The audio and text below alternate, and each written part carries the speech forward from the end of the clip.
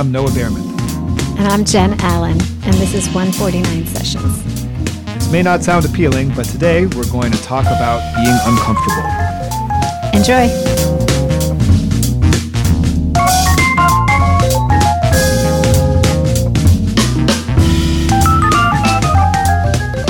Hi, Jen. Hey, Noah. How you doing? I'm feeling pretty crappy today, if we're being honest, and that's all right. I guess that's the topic today, is feeling uncomfortable. Feeling crappy. That's true. Being uncomfortable and assessing what we do with that. And do we run from it? Do we lean into it? How do we assess those things? It helps that we had a preface of over half an hour of dealing with technical issues before we even hit record on this conversation. So I'm already I was feeling a little crappy beforehand, and now we're in the mode of dealing with that half hour spent doing that. You need to get out. So we'll be so the feeling uncomfortable is already in there. And I just want to point out to our listeners also that it is on purpose that we took a month or so off amidst all of the situation of racial injustice in our country is not new, but the amount of new attention on it made it so we felt like we should back off for a little while and let other voices be in the forefront. And that isn't necessarily untrue now, but we felt like this was an important topic that a lot of people we know are also dealing with as they try to figure out how to frame up around inherently uncomfortable things. Yeah. So there you go. How are you, Jen? Good, but ready to be uncomfortable. So. Okay. Yeah. Okay. Well, that's my job, I guess, to make you uncomfortable with this conversation. I think it's each of our jobs to either keep each other in that uncomfortable place, and also for us to encourage each other that it's not so scary in that uncomfortable place. That's a really, really good point. Sort of realizing that the discomfort itself is not in and of itself something to fear. Mm-hmm. The thing that's making you uncomfortable may or may not be. True. But it's interesting. I was thinking in the lead up this afternoon to this conversation, I was thinking about the phrase, sort of semi-related. I think it could be related, of no pain, no gain. And also the idea and a concept that was introduced to me pretty early in college that for music, if you sound good when you're practicing, then you're probably not practicing. You're probably not accomplishing anything. Right. And I think all of this resonated with me as I was younger and as I was really hungry to become better, hungry to improve and evolve into the person I wanted to become. Right. And it's still true, but what I've come to realize is that the converse isn't necessarily true. Mm-hmm. So if you no pain, no gain, but pain doesn't necessarily equal gain. Right. And if you sound good when you're practicing, you're probably not digging into the stuff that really needs the work. But if you sound bad, that doesn't mean you're accomplishing a lot necessarily. Right. And so in general, this sense of being uncomfortable, I don't want to sound super micromanagey about it, but there's this kind of optimal space which we can't necessarily control being in, where I guess it's partly optimal in terms of how uncomfortable, but more in terms of what we allow to make us uncomfortable. I've had a few instances in the last few days where I've, in a socially distanced way, because that's what life in the pandemic is for a safe and responsible person such as myself, but and all of our listeners too, I'm sure. But being with, bearing witness with people close to me who are experiencing really difficult things either in the present moment or are reliving and processing really difficult things from their past and various combinations thereof. And I feel like that's an instance in which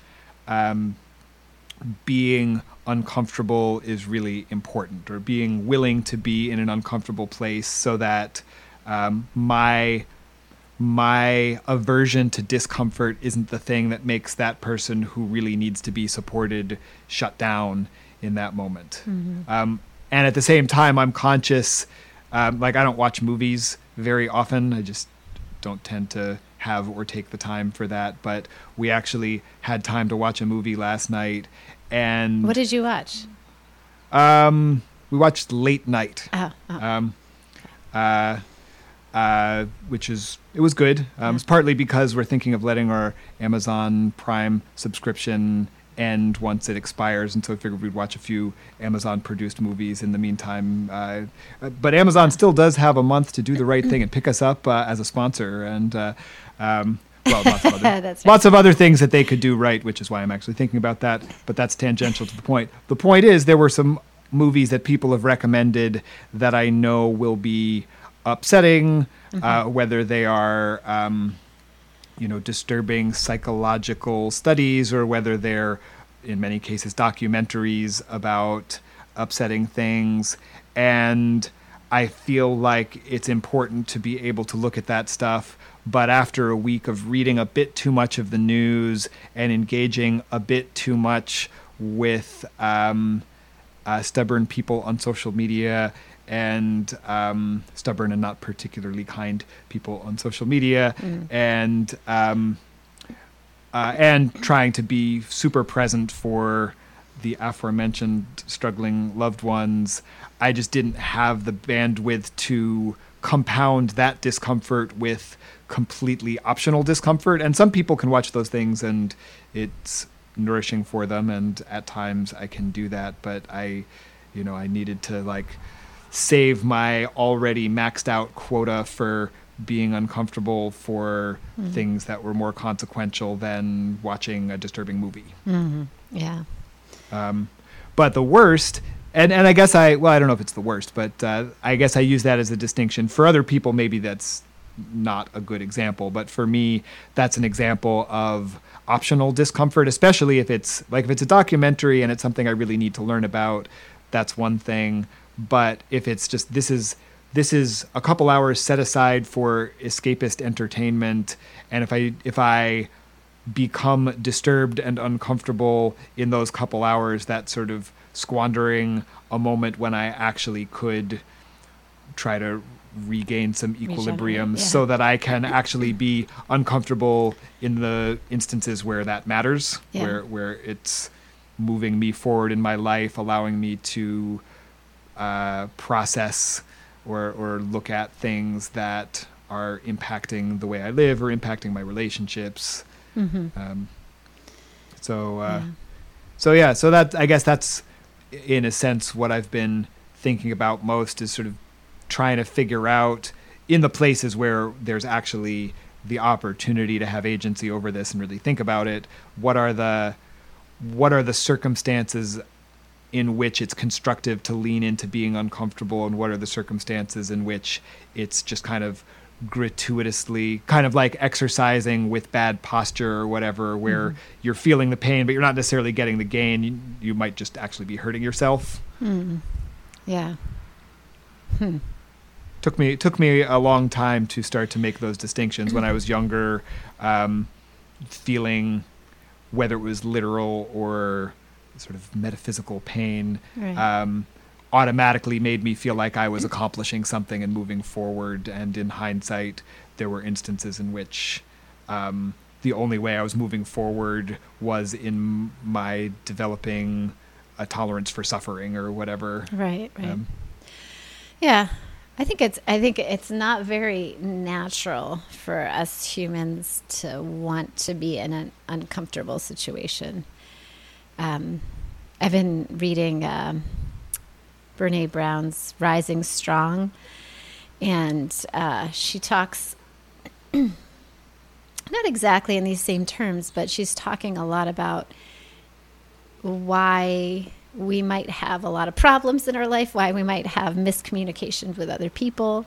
It can go to things of race, it can go to things of interpersonal, it could go to anything. But her thing was that we tell ourselves stories in that little middle part. So we have an issue and we react because we are either uncomfortable or we don't understand what's going on. And in that telling of a story, a lot of times, not always, it's not 100% true. And it goes to our core uncomfortable things, either some kind of shame or some kind of, feeling unworthy of something or uncomfortable in some way.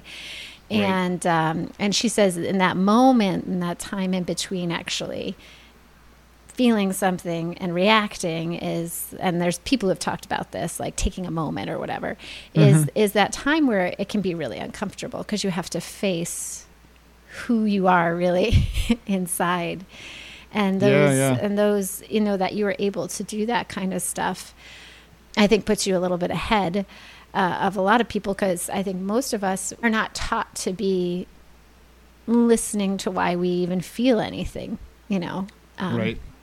And so, and in that uncomfortableness, whether somebody's told you, you really offended me, and you're sitting there being like, the very first thing you can feel is maybe, like if it was me, I might feel all of a sudden a sense of like, I am unloved. This person doesn't love me. This person hates me. They're going to reject me. And so my first reaction, if I don't stop and think about that, is to protect myself. Mm-hmm. And it's a real like natural human thing. That's what I'm kind of getting at, is that we all have this. It's just how it comes out in different ways. And so having that time to say, well, why am I feeling this way? Or why do I think this stuff is really, really important.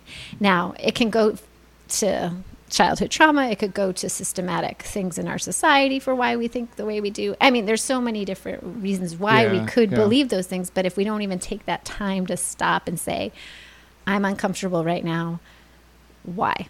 Right? And sitting in that.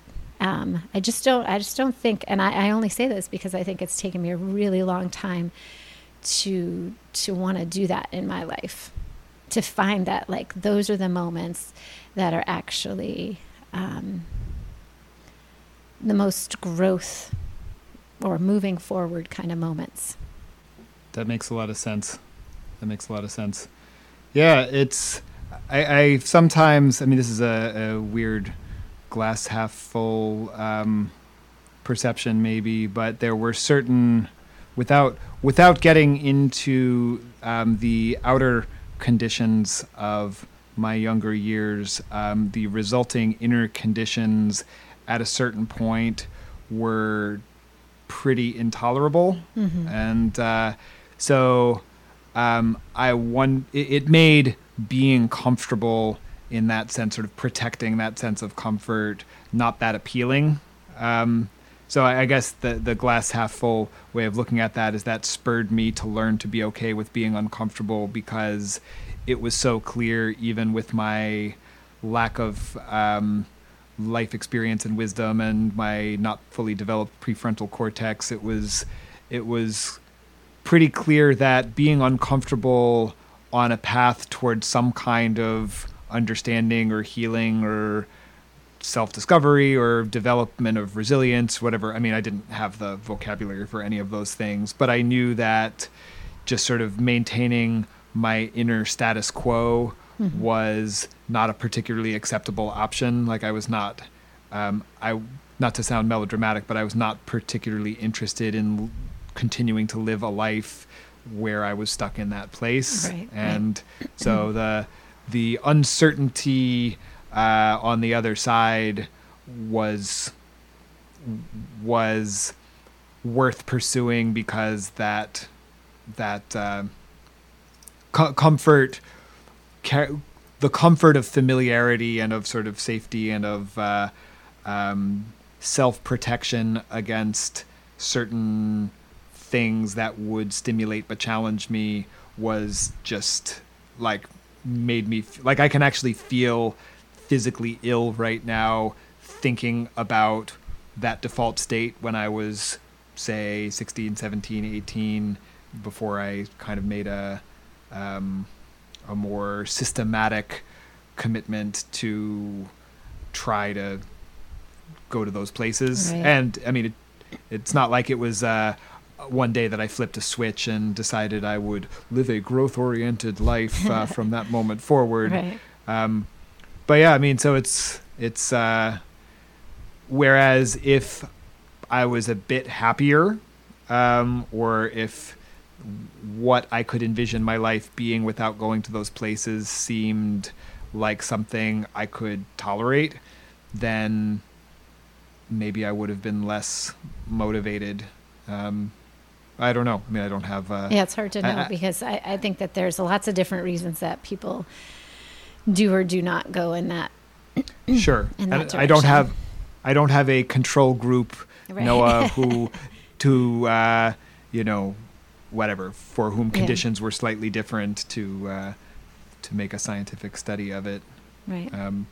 But it was interesting how it was easier for me to do that in a kind of inward-looking way initially, and took me a lot longer, to learn how to, and I'm still not perfect at this by any means, but to learn how to lean into those uncomfortable places outside of myself, whether it was in relationships with people in my life, or whether it was more broadly in situations that where any, I mean, this is the moment I feel like we're in as white people, and not to mention white practitioners of Black music, Mm-hmm. In this moment in our country's trajectory, any comfortable place I could fabricate in my mind to make me not feel sick about the state of things and about the urgency of doing something about it would be completely phony. And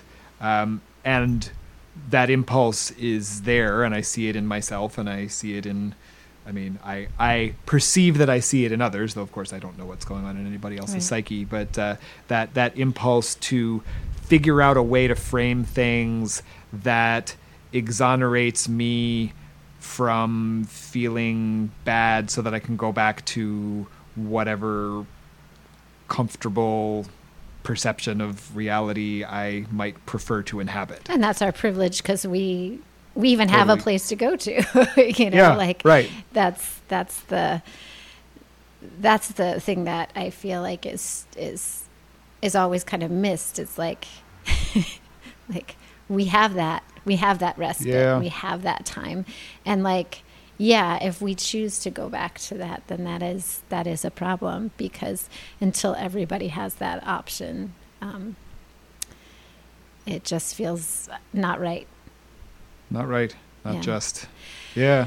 But the uncomfortableness about that, and I think that this goes for, not just that situation, but like all situations, like if somebody has a death or a divorce or some kind of life situation that makes another person feel something. It's hard to sit with that and just be with it, like I find like it's not my necessarily, if I'm with a friend who has lost a loved one, it's not my job to make them feel better, right? My job is Right. to be there and to help in Totally. any way that they need help in. And I kind of find that is also, I don't know if this is a direct correlation to like the racial injustice, but like my job isn't to sit here and to say this is what needs to be done exactly, Right. but to be there and to speak up and to be a support when my friends or even non-friends, just a community needs something. And I mean, I'm willing to find out more stuff, because I feel a little bit like I'm on that uncomfortable level of like, well, what is my next thing that I need to do? Yeah. I think that's where I'm kind of sitting. And right now I'm doing a lot of reading and talking to people and trying to learn, but because it's funny, like my daughter is so in tune with this stuff. Like she's growing up, she's 13, she's growing up with this idea of this injustice, you know. Mm-hmm. I didn't grow up with that. Right. Yep. And I had to be taught it, you know, when I went to the Jackie McLean Institute, you know, Jackie would tell us about this stuff. And that was like so eye-opening to me because it wasn't the history I grew up with. Right. And, you know, she's growing up with it now. We were at a Black Lives Matters march protest, and we were coming back and she's just bawling. And she's like, I'm sorry. I was like, why are you sorry? I was like, that's what every single person should be doing. Yeah. You know, like Amen. That is the correct response to this stuff. And that is that this is not right. And that, you know, it should bring on, you know, waterworks of like, what the heck is wrong? And I looked at her and I just saw like a huge, you know, chasm between her and I in terms of like the life I've led of not having to think about that stuff. Mm-hmm. And now that she is, you know, and the uncomfortableness she's in and the uncomfortableness that I'm in because of that, and trying to like, you know, navigate our way through it. And it's, I don't know. I don't really have an answer. I'm just kind of sharing that, like, a little bit of insight into like what I've been thinking about in it. But it's, yeah, I'm just gonna stop there. Well, yeah, I don't have the answers either. Spoiler alert, people can stop listening now if that's what they were in it for. Buy Amazon or don't. Yeah, it's when you were talking about like trying to be present with someone who has experienced loss or trauma or is in need of support. I think not only, and this is just piggybacking off what you were saying, not only is it not our job as the supportive person to fix it, but if we do try to fix it, that sets up a potentially really toxic dynamic because it becomes very clear to someone who is suffering if the person who is ostensibly there to be supportive has a limited threshold for discomfort, and then it becomes your need to either disengage completely because it's toxic for you, or you might get sucked into trying to comfort that person. Yeah. You know, I have a song that I wrote like 10 years ago that spoke to this situation in the sense of like an interpersonal conflict and just trying to be able to communicate your experience to someone without their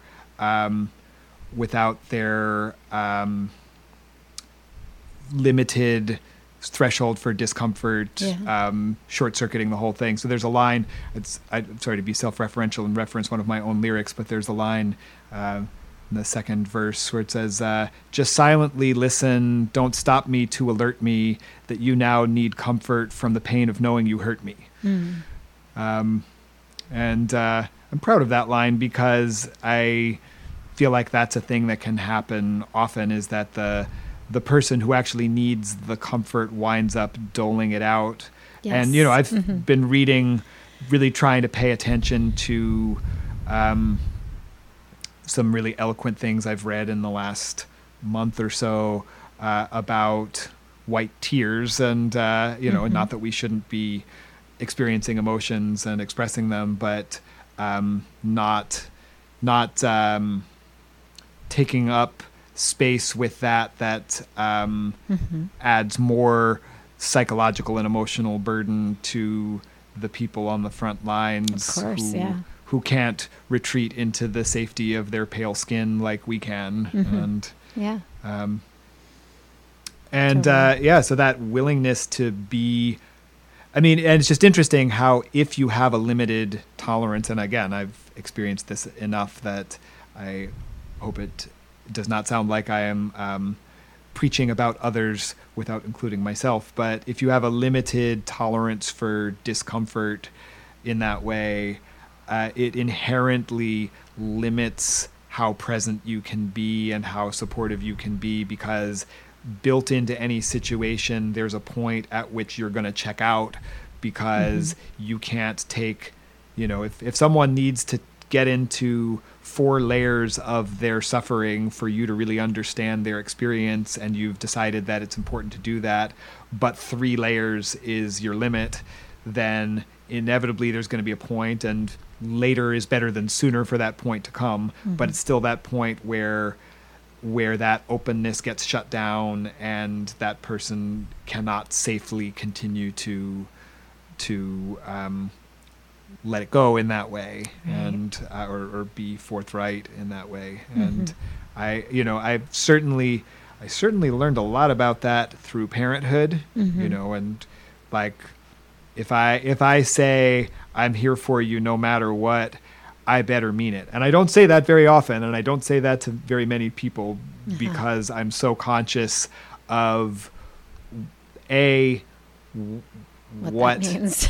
what that means and how deep it can be, Yeah. and also what a profound betrayal it can be when you say that and you're not actually prepared to go to the necessary lengths to follow through. Right. That's super and uncomfortable. Yeah. I'm just agreeing with you. Like it puts you in very uncomfortable spots when you say that to somebody, because that's going to, especially with your children, they're going to say things that are going to make you just, yeah, totally. Or they're going to experience suffering that you can't fix. Right. And, exactly.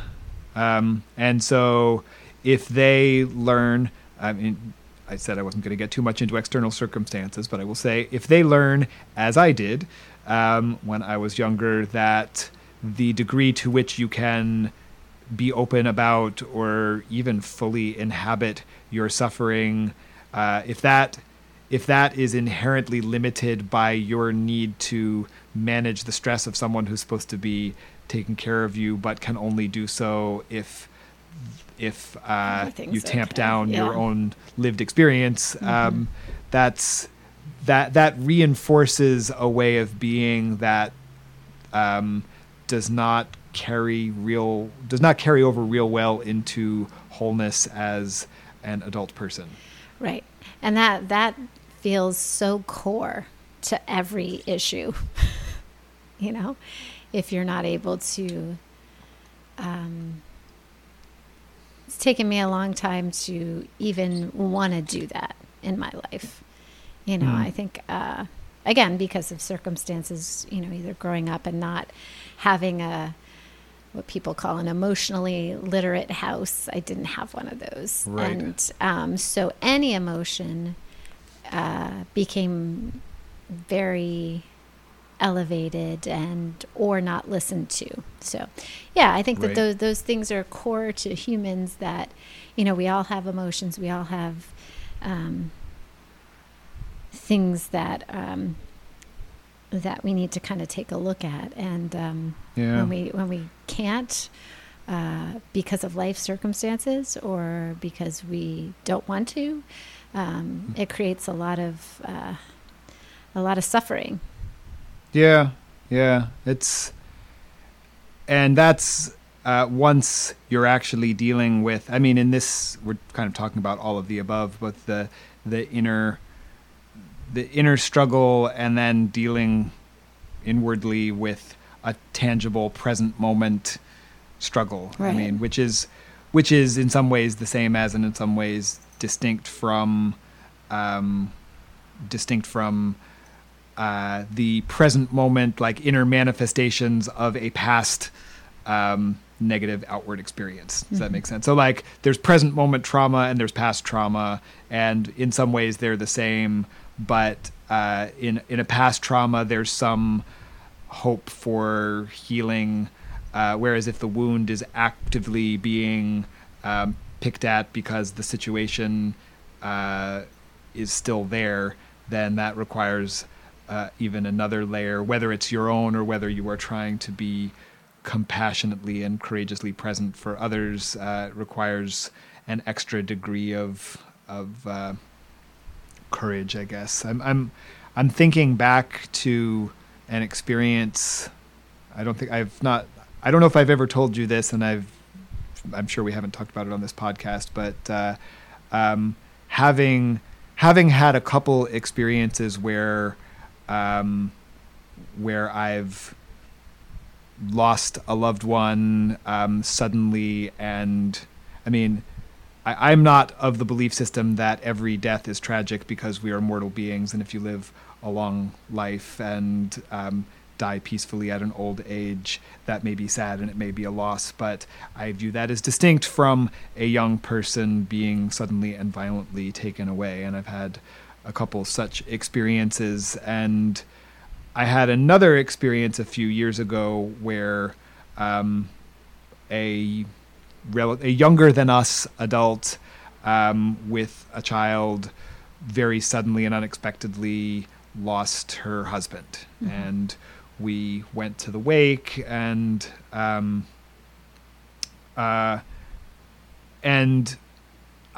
we were very conscious that a thing we could say there, and maybe for a moment people will think I'm a terrible person for what I'm about to say, or maybe they already know I'm a terrible person, I don't know, but a thing you could say there is, if you need anything from us, let us know. And we were conscious that we couldn't say that and mean it. And so, not that anyone was expecting us to say that, but I've learned how many people say that and they're not really thinking about what that means. And because we were already dealing with what we were dealing with, we didn't have, and the relationship was not organically close enough that it would have made sense. And we knew this person had others in her life who organically did have that kind of relationship and that capacity to step up. But it was really illuminating for me, at least, and kind of sobering to consciously make that choice of, okay, my heart bleeds right now, but I can't be that person in this situation. And it was more symbolic than anything. Again, like, nobody was expecting that. It would not have been, the organic next logical relationship move or whatever. But, and if you're going to be there with someone who's suffering, and again, this is someone with a young child, where this was not just getting over the trauma, but lots of present moment trauma, trying to figure out how to navigate the situation. Being present with that takes, I don't know, there's something sacred about it, I think, and needs to be viewed through that lens. Yeah. Does that make any sense? Yeah. It's being honest with what's happening in your own life I don't know. It's very, we can't be everything. Yeah. To everyone. Yeah. We do what we have to do in the moment. And that is, I feel like that's really American, right? I just feel like, I don't know, I grew up thinking I could do everything. I can be everything I want to be. I can be this professional person. I can have a family. I can do it all, and I can be everything to everyone. And it's just like, wow, I'm a human. I'm one human, and I have to be very conscious of what I'm doing and how I'm doing it. And that's uncomfortable, because I think a lot of people want to just fix everything and and that's this moment is a particularly illuminating one for a lot of people in that headspace, I think, because if you're used to being able to swoop in and fix stuff, then there is no swooping in or fixing that can occur through one person in the realm of racial injustice, and perhaps more significantly, it's pretty hard not to. If you try, then the sheer arrogance of that is ultimately not a net positive, even if you are actually doing good things. I mean, that's where the notion of the white savior sort of manifests most dramatically in some ways, and that's where, I struggle with that too, as someone who tries to be very hardworking and prolific and productive and so on, and like I want to be an agent of positive change and so on. That's so central to my vision of who I'm trying to be in the world. And again, part of that, if I'm being honest about it, is that it's not pleasant to be in that uncomfortable place of realizing you can't fix the thing, and that there's horrible things, and that people you love and people you don't know are suffering unjustly, and you can't fix it, and you maybe can't even really meaningfully comfort them. And you can do more good than harm if you're conscious about it, but so that impulse to want to fix, in addition to being sort of delusional and possibly arrogant, ultimately makes you less effective as if you are pushing yourself to do more than you can, objectively speaking, handle for whatever reason, either because you're only one person or because you occupy a position in society that makes you not the person who can actually do the thing effectively or equitably, then struggling against that siphons off energy that could go into using whatever energy you do have to do something that is constructive and do the inner work to reconcile the imperfection of it, reconcile that you will die without having seen the mountaintop, much less have been the person who led the way to the mountaintop, and seeing that, you can't. I mean, it sounds morbid, but sort of if you realize that you can't fix the suffering that is in turn making you uncomfortable to know about, then at least you can inhabit the real world and do whatever it is you decide it is your place to be able to do within that perception of the real world. Yeah, I think that's the uncomfortable place, right? Like there's nothing I can say that will be perfect about how to live in this life, in this time.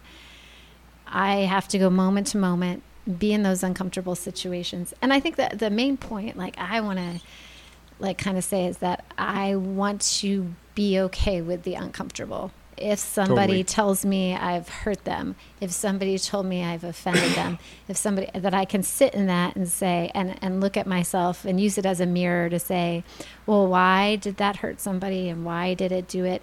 Okay, what do I need to address in myself? Okay, how do I go forward? This is how I go forward. And I think it's constantly coming to those places and being okay with them coming up. I think so much of our time and life, and in a lot of my life and in my friends' lives, I've heard, it just seems like we're all trying to avoid those moments. And I think that being honest and saying hey, yeah, I put my foot in my mouth. I'm really sorry. Can you forgive me? Can you show me how I hurt you, or why this is bad?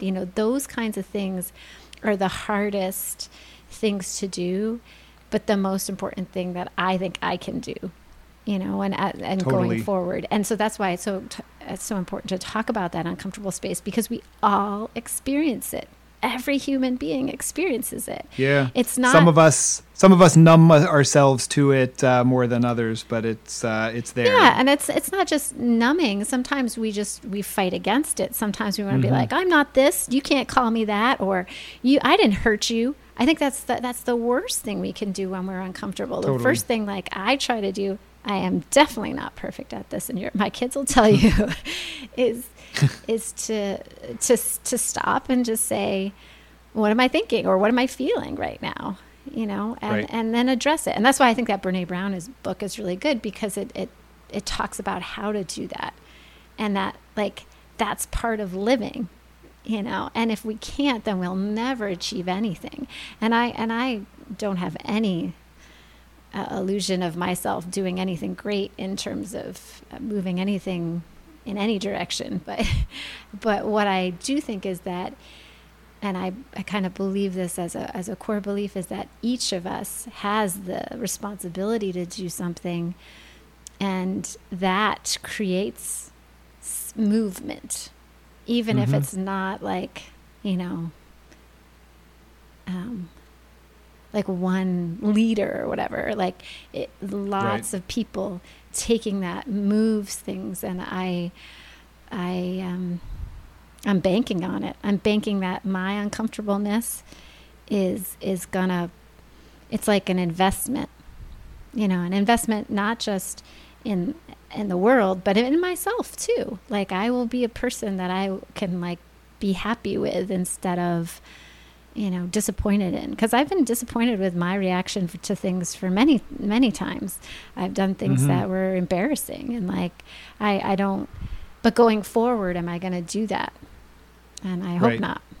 And that uncomfortableness is, I feel like, that key to getting over that hump of, like, well, what do I do? It's like, well, get comfortable with being uncomfortable, because uncertainty and all that is kind of the key to life. I'm finding, at least. Right, or the key to an authentic life, anyway, or a one where you're emotionally and morally engaged, I guess. I mean, if your vision of life revolves around how many Beanie Babies you can accumulate or whatever, then maybe that's less so. I don't know many people for whom that's true, but it's a thing. Yeah. And I think one variation, I agree with everything you're saying, and one, I'm not sure if I would say this is a step further, but one variation, as you're talking about owning up to having done something. There are a couple of variations on that sort of make it a level more uncomfortable that I find myself wrestling with and acknowledging. One is when, and there are variations on one another in a sense, or there's overlap between the two at least. One is if you can't fix it, and one is if it isn't something you specifically did. And so if you can't fix it, or if trying to fix it would actually be more burdensome than helpful, and that with a lot of a lot of my Black friends and colleagues right now are expressing the sentiment that they appreciate that white people are trying to get woke and help and be productive, but it's exhausting for them if the solution is to ask their Black friends, what can I do? Because they're already doing so much, they don't need to add to that teaching us how to do that. And I think a variation on that can manifest, and sometimes it's all the same wrapped up in one, can manifest in interpersonal relationships. If you hurt someone and you say, well, what can I do to make it better?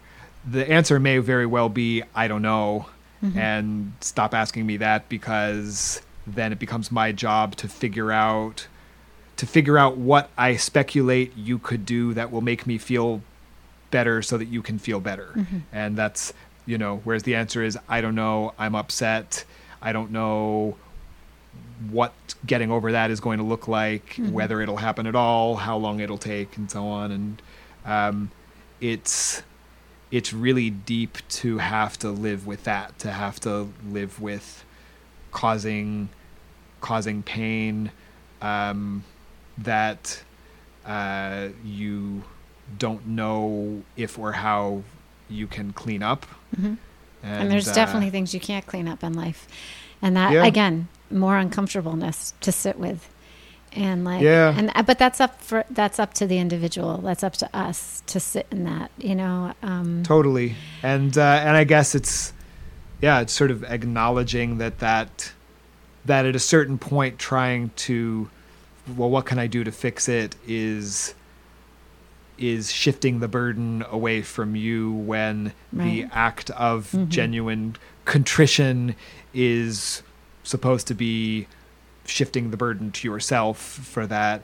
And with a lot of the racial justice work that I see going on, one of the things that we white people have to deal with, if it is not presumptuous for me to say so, is that just by living with the privilege we have, there's a certain complicity, even if we as individuals have not had any ill will or have not acted from a place of conscious or particularly violent prejudice. And, and I think one of the things I see people who are maybe less inclined towards that way of thinking resisting right now is that sense of like, why should I feel guilty? I didn't do anything. I personally didn't do anything. And being able to own that, I mean, this is something we experienced. I'm not sure if it's an exact parallel, but as foster and adoptive parents, there are ways that I wouldn't say we had to, but we sort of chose to take on burdens that we didn't create, in the sense that our kids suffered in certain ways from situations that predated our knowing them. And so on one very literal level, it wasn't our fault, but somebody had to reflect remorse over those things having happened. And the people who should have been expressing that remorse were not going to do so, and were not present to do so, even if they had become enlightened enough to do so. And sort of taking on that burden, even though it wasn't our doing literally, felt, I mean, it's hard to articulate what that actually looked like. But it was important to sort of to try to develop the humility to be able to think in those terms and sort of move our energy fields in those terms. And I feel like I'm having to learn a similar lesson now of, knowing that there is suffering that I personally did not perpetuate, but I benefit from the privilege that came along with that. And not everybody who has pale skin like mine is willing to accept some accountability for that. And so that's literally the least I can do. Hopefully it's not the only thing I'm doing, but it's sort of, without that, there's not much room for anything else. Yeah. It's an enormous system. It's been going on for so long, and we have to kind of face it in ways that are, the only term that's coming to my mind is black and white. And I'm like, okay, that's not what I'm saying. But you know what I mean? Like, we definitely need to, I agree with you. Let's just say that. I don't have anything else to add to it, really. So, yeah. I feel like being a jazz musician helps in a perverse way. Not in the sense of it being black music, although that's a whole conversation in and of itself, and we're getting towards the end of our time in this conversation. But improvisation and group improvisation does kind of help stoke that embrace of uncomfortable places. one of the reasons I knew I wanted to become a jazz musician is that complacency was so utterly boring for me when I was young and making those decisions. The idea of playing a whole evening of songs where I knew everything that was going to happen and my job was to go out and execute it accurately, as opposed to being excited by the possibility of the things that I couldn't predict. Like that, being on edge musically is exciting for me. Yeah. And I wouldn't say that being on edge about a global pandemic or vast societal injustice is exciting per se, but I guess I've finally reached a point where that impulse to be pushed and challenged in pursuit of something better, where I may not actually get all the way there, but the pursuit of it is still feels worth it. I've still got a long way to go, but it's gratifying to see that little bit by little bit integrating into the rest of my life and consciousness. Yeah. I mean, that's one of the things, honestly, that I love about playing with you is that I'm kept on my toes in a way that that makes me. I mean, if this doesn't sound too melodramatic, it makes me. I mean, it's enjoyable in the moment, but it's more that it sort of tunes me into there being something beyond what I'm already used to and expecting. Yeah. No, that's a great description, and yes, I totally agree. And I feel very much the same when I play with you. So I don't have that all the time, but I appreciate it. Well, so maybe it's a cop-out after talking about being uncomfortable for nearly an hour to end on a happy and complimentary note. But well, no, I meant to say no.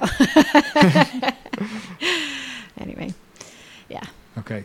I think this is a good beginning of a conversation. So, yeah. Yeah, I hope I'm not going to get my ego attached to this outcome, but I hope that at least some folks have listened through to this and feel at least some encouragement or motivation to look at those things in their own lives and their relationships with other people and with their society. Yeah, me too. All right. Thanks, Noah. Thanks, Jen.